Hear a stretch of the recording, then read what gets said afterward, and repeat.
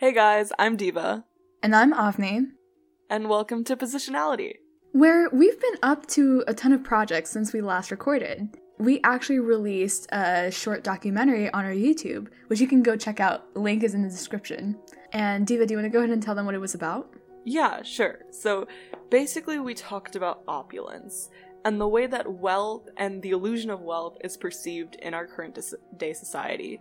We made a lot of connections and talked about how wealth and opulence has been used as a method of empowerment, but now seems to be used at the disadvantage of those at a lower position in society. And in the short documentary, we essentially examined how the wealthy get their money and scrutinize what they do with it. But we almost never scrutinize how they give it away, which is one of the most important parts that actually contribute to them getting more control and power in society. And that's what actually inspired this episode on philanthropy, an important part of American tradition that has played an essential role in shaping our society. I mean, in 2018 alone, Americans donated over $400 billion to charity. But even though this number has been increasing in the past couple of years, the number of Americans donating to charity is actually decreasing. 30% of all philanthropic donations can be attributed to only the top 1% of the wealthiest Americans. So, while this might seem beneficial on the surface, we are genuinely trying to make the world a better place by giving those who are disadvantaged money, right? You're just throwing money at problems and helping those in need. But actually, big philanthropy is a lot more than just that. It enables them to essentially donate money in ways that benefit the wealthy at the expense of the marginalized and impoverished and in general disadvantaged in society.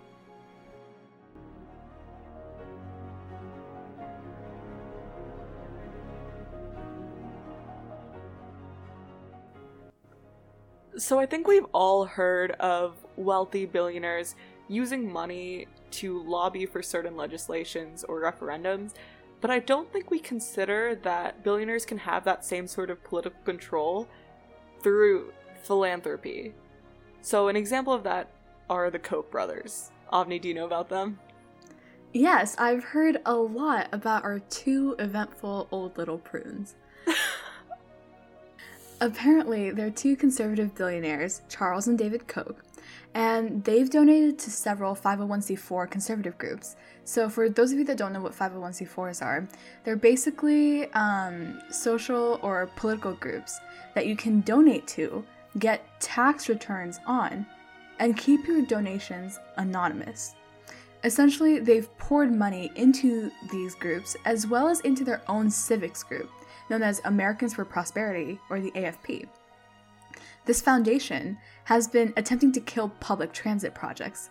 In Nashville, Tennessee, a plan for light rail expansion to existing successful light rails seemed to have the support of the majority of civilians. However, on election day, Nashville ended up voting against light rail expansion. And it's important to look at why. There were a bunch of counter campaigns run by the AFP saying that light rail expansion would be a waste of taxpayer dollars. Across the country, in places such as Arkansas, Arizona, Michigan, and Utah, AFP has been fighting the expansion of public transit and are able to do so because of the donations and flooding of money that the Koch brothers have essentially put into the organization. And I guess it's important to question, what's their motivation for doing so? I mean, just killing public transit, which is something that would be beneficial to more civilians, just seems like a terrible thing to do. So what's in it for the Koch brothers? So I remember when I first heard about this, I was very confused. I didn't know what kind of motive they could have for killing public transportation of all things. But it turns out that the Koch brothers own Koch Industries, which is a major producer of gas, asphalt, seatbelts, and other automotive parts. I mean, that makes a lot of sense when you hear that. I mean, by opposing public transit, and by killing it essentially, it would cause citizens to invest in their own vehicles, cars, and it would increase spending on highways and roads. Basically, only being profitable to the Koch brothers. Essentially, it is an example of why big philanthropy is detrimental to society.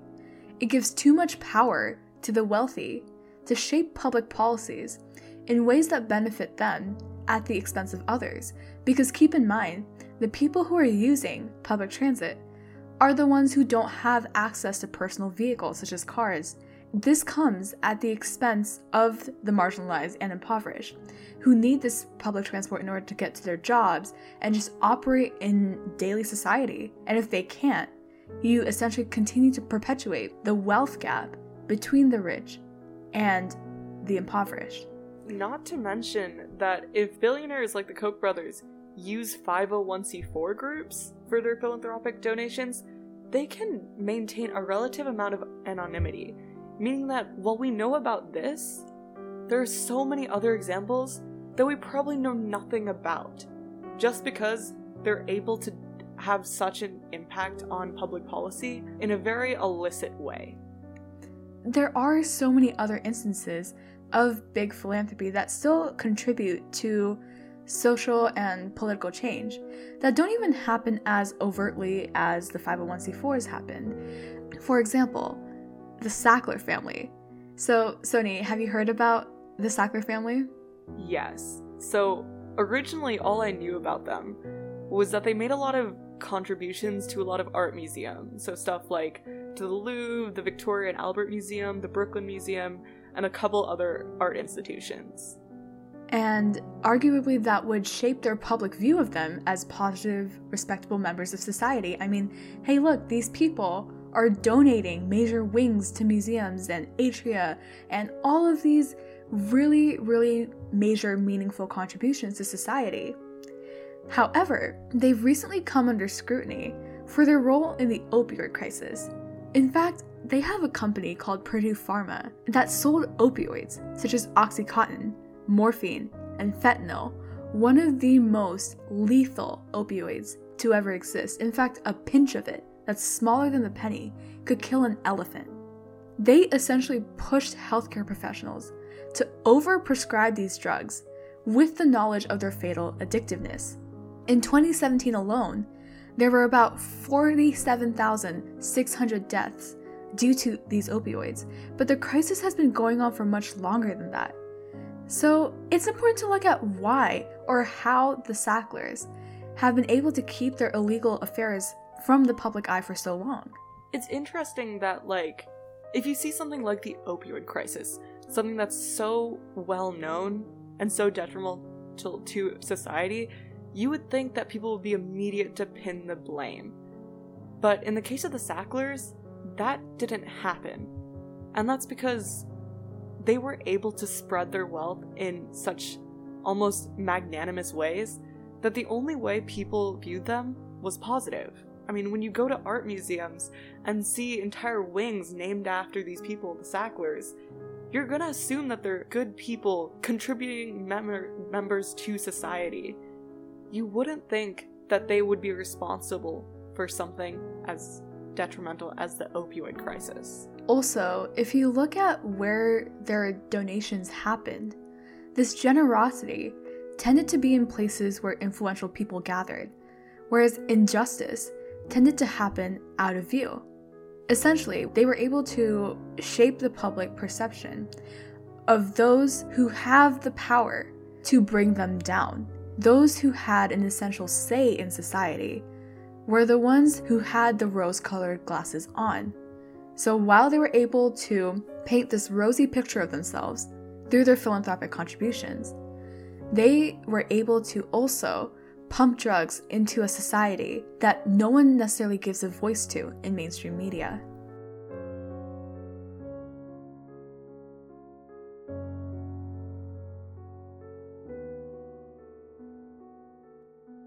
So the worst part about these billionaires and wealthy people having political and social control is that they're actually making money off of it. So one way big philanthropy is able to enhance the wealth of billionaires at the expense of others in society are philanthropic contributions made through donor-advised funds. So in recent years, these funds have become increasingly popular. And the reason why is because they have greater tax deductions and can actually get immediate tax returns without having to send the money to a charity within a specific time frame. Essentially, the money that they put in these donor-advised funds can sit there for an infinite amount of time without them actually having to go to charities. Because nothing says charitable contribution like just not giving it to charity in the first place and then taking more money in tax deductions out of the government. Exactly. Not to mention that a lot of these donors aren't even donating hard money to these advised funds. They're turning in their business interests, real estate, fine art, and jewelry and turning that into charitable capital. And one way in which they're doing this is by donating stocks, which actually have more benefits to the donors themselves. You know, by donating stocks to donor-advised funds, these wealthy people can get major tax deductions, so that the government is actually giving more money to these donors and tax deductions than the money coming out of the donor-advised funds to begin with. And due to the fact that there are no actual regulations in place regarding how much money needs to turn out from these donor-advised funds, the money can sit for an infinite period of time without being given away, as we said earlier. So not only are big philanthropists essentially evading taxes that pay for important social programs, such as Social Security, major health programs, unemployment insurance, food stamps, low-income housing assistance, and so many more, but they're not allocating their contributions to charities that do help society. In essence, the entire logic behind these billionaires donating to charity is not even there, because the money that they're donating isn't going to charities, and instead, they're getting money from the government, which is money that could be used to help those in lower positions of society.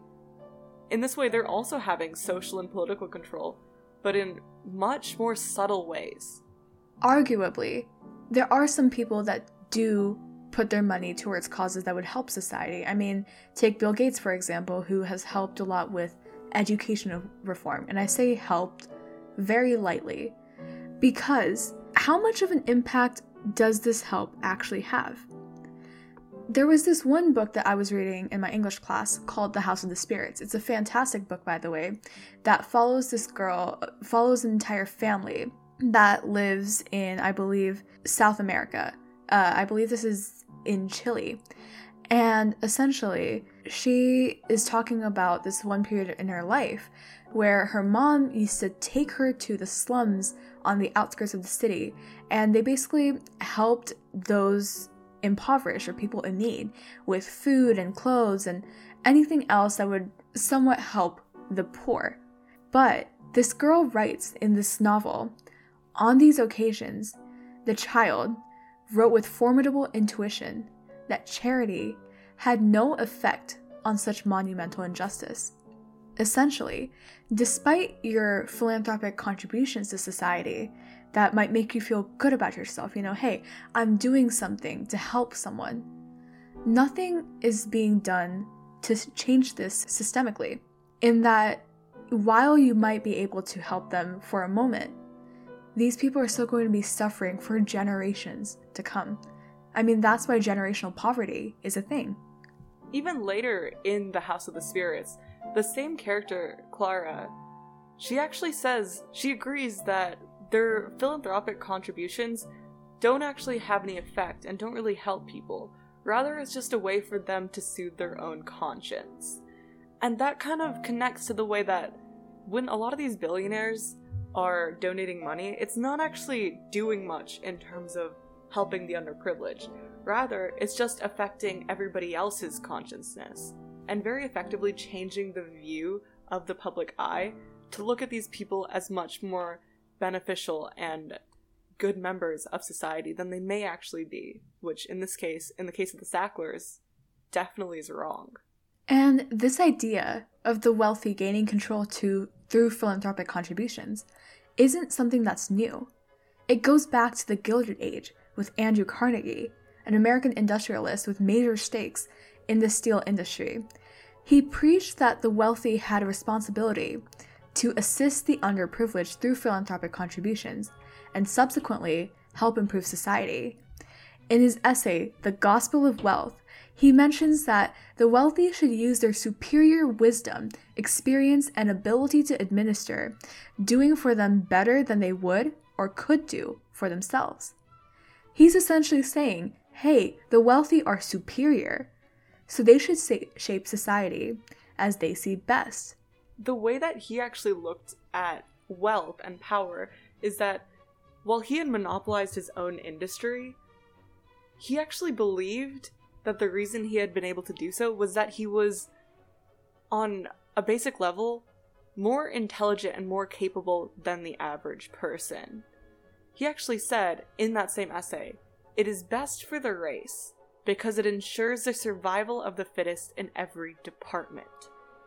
Basically, he was able to sort of rationalize his monopolies with the idea that it was only because of survival of the fittest, through an evolutionary concept that because he was, on a basic level, more capable than the average person, he deserved every bit of wealth and power that he had. And that those lesser than him didn't deserve that control. It's really interesting that you bring that up, because in the same book, The House of the Spirits, there's this one character named Esteban Trueba.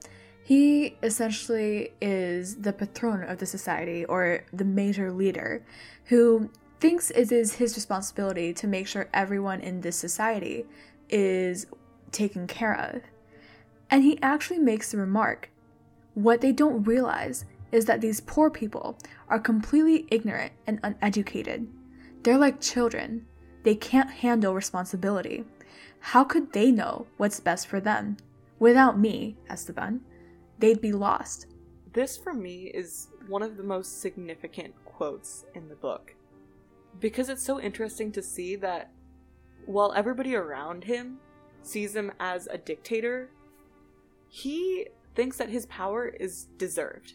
On a very basic level, he simply views everyone around him as inferior. And that's the reason he uses as justification for his brutal control of those around him and his lack of empathy towards them, because he doesn't view them as equals. He views them as inferiors and as others, essentially, in society, and thinks that it's his responsibility to control them.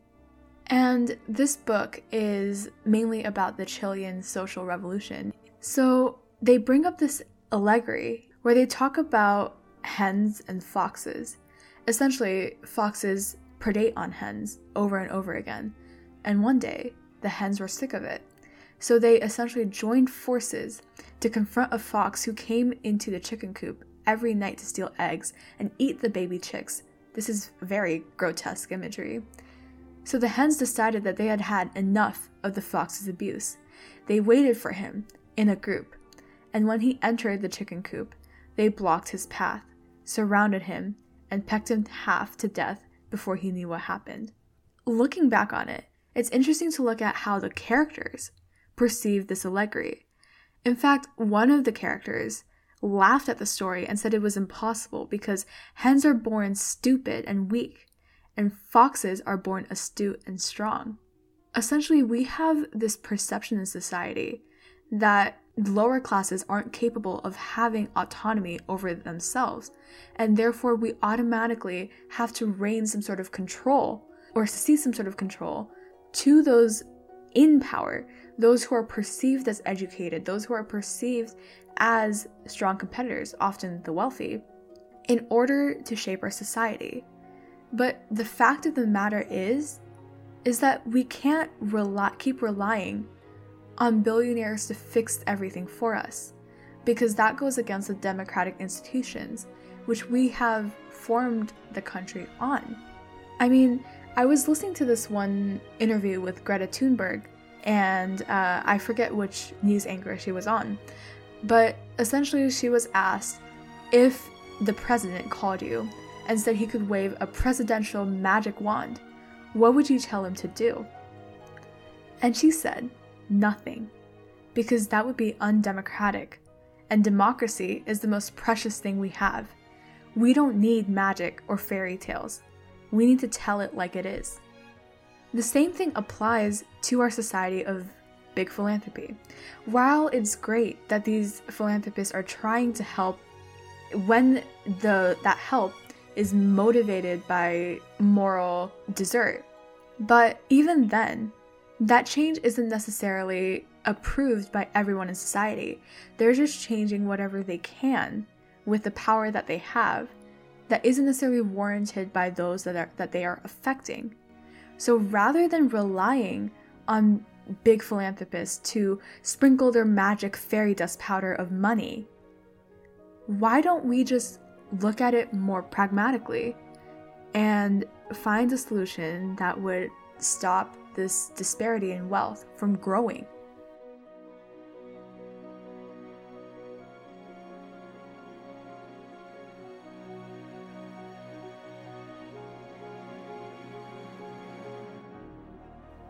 Thank you guys so much for listening.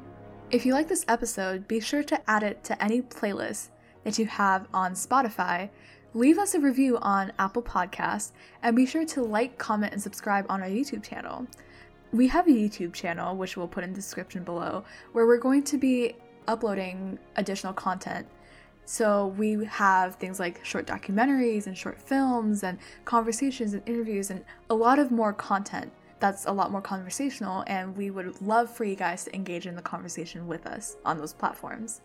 Also, if you want to continue the conversation somewhere else, make sure to reach out to us on Instagram, which is just @positionalitymedia. You can also email us at positionalitymedia@gmail.com, or on Anchor, we actually have listener messages turned on, so you can send us a message if you have anything you want to talk to us about. Other than that, we'll see you guys next time.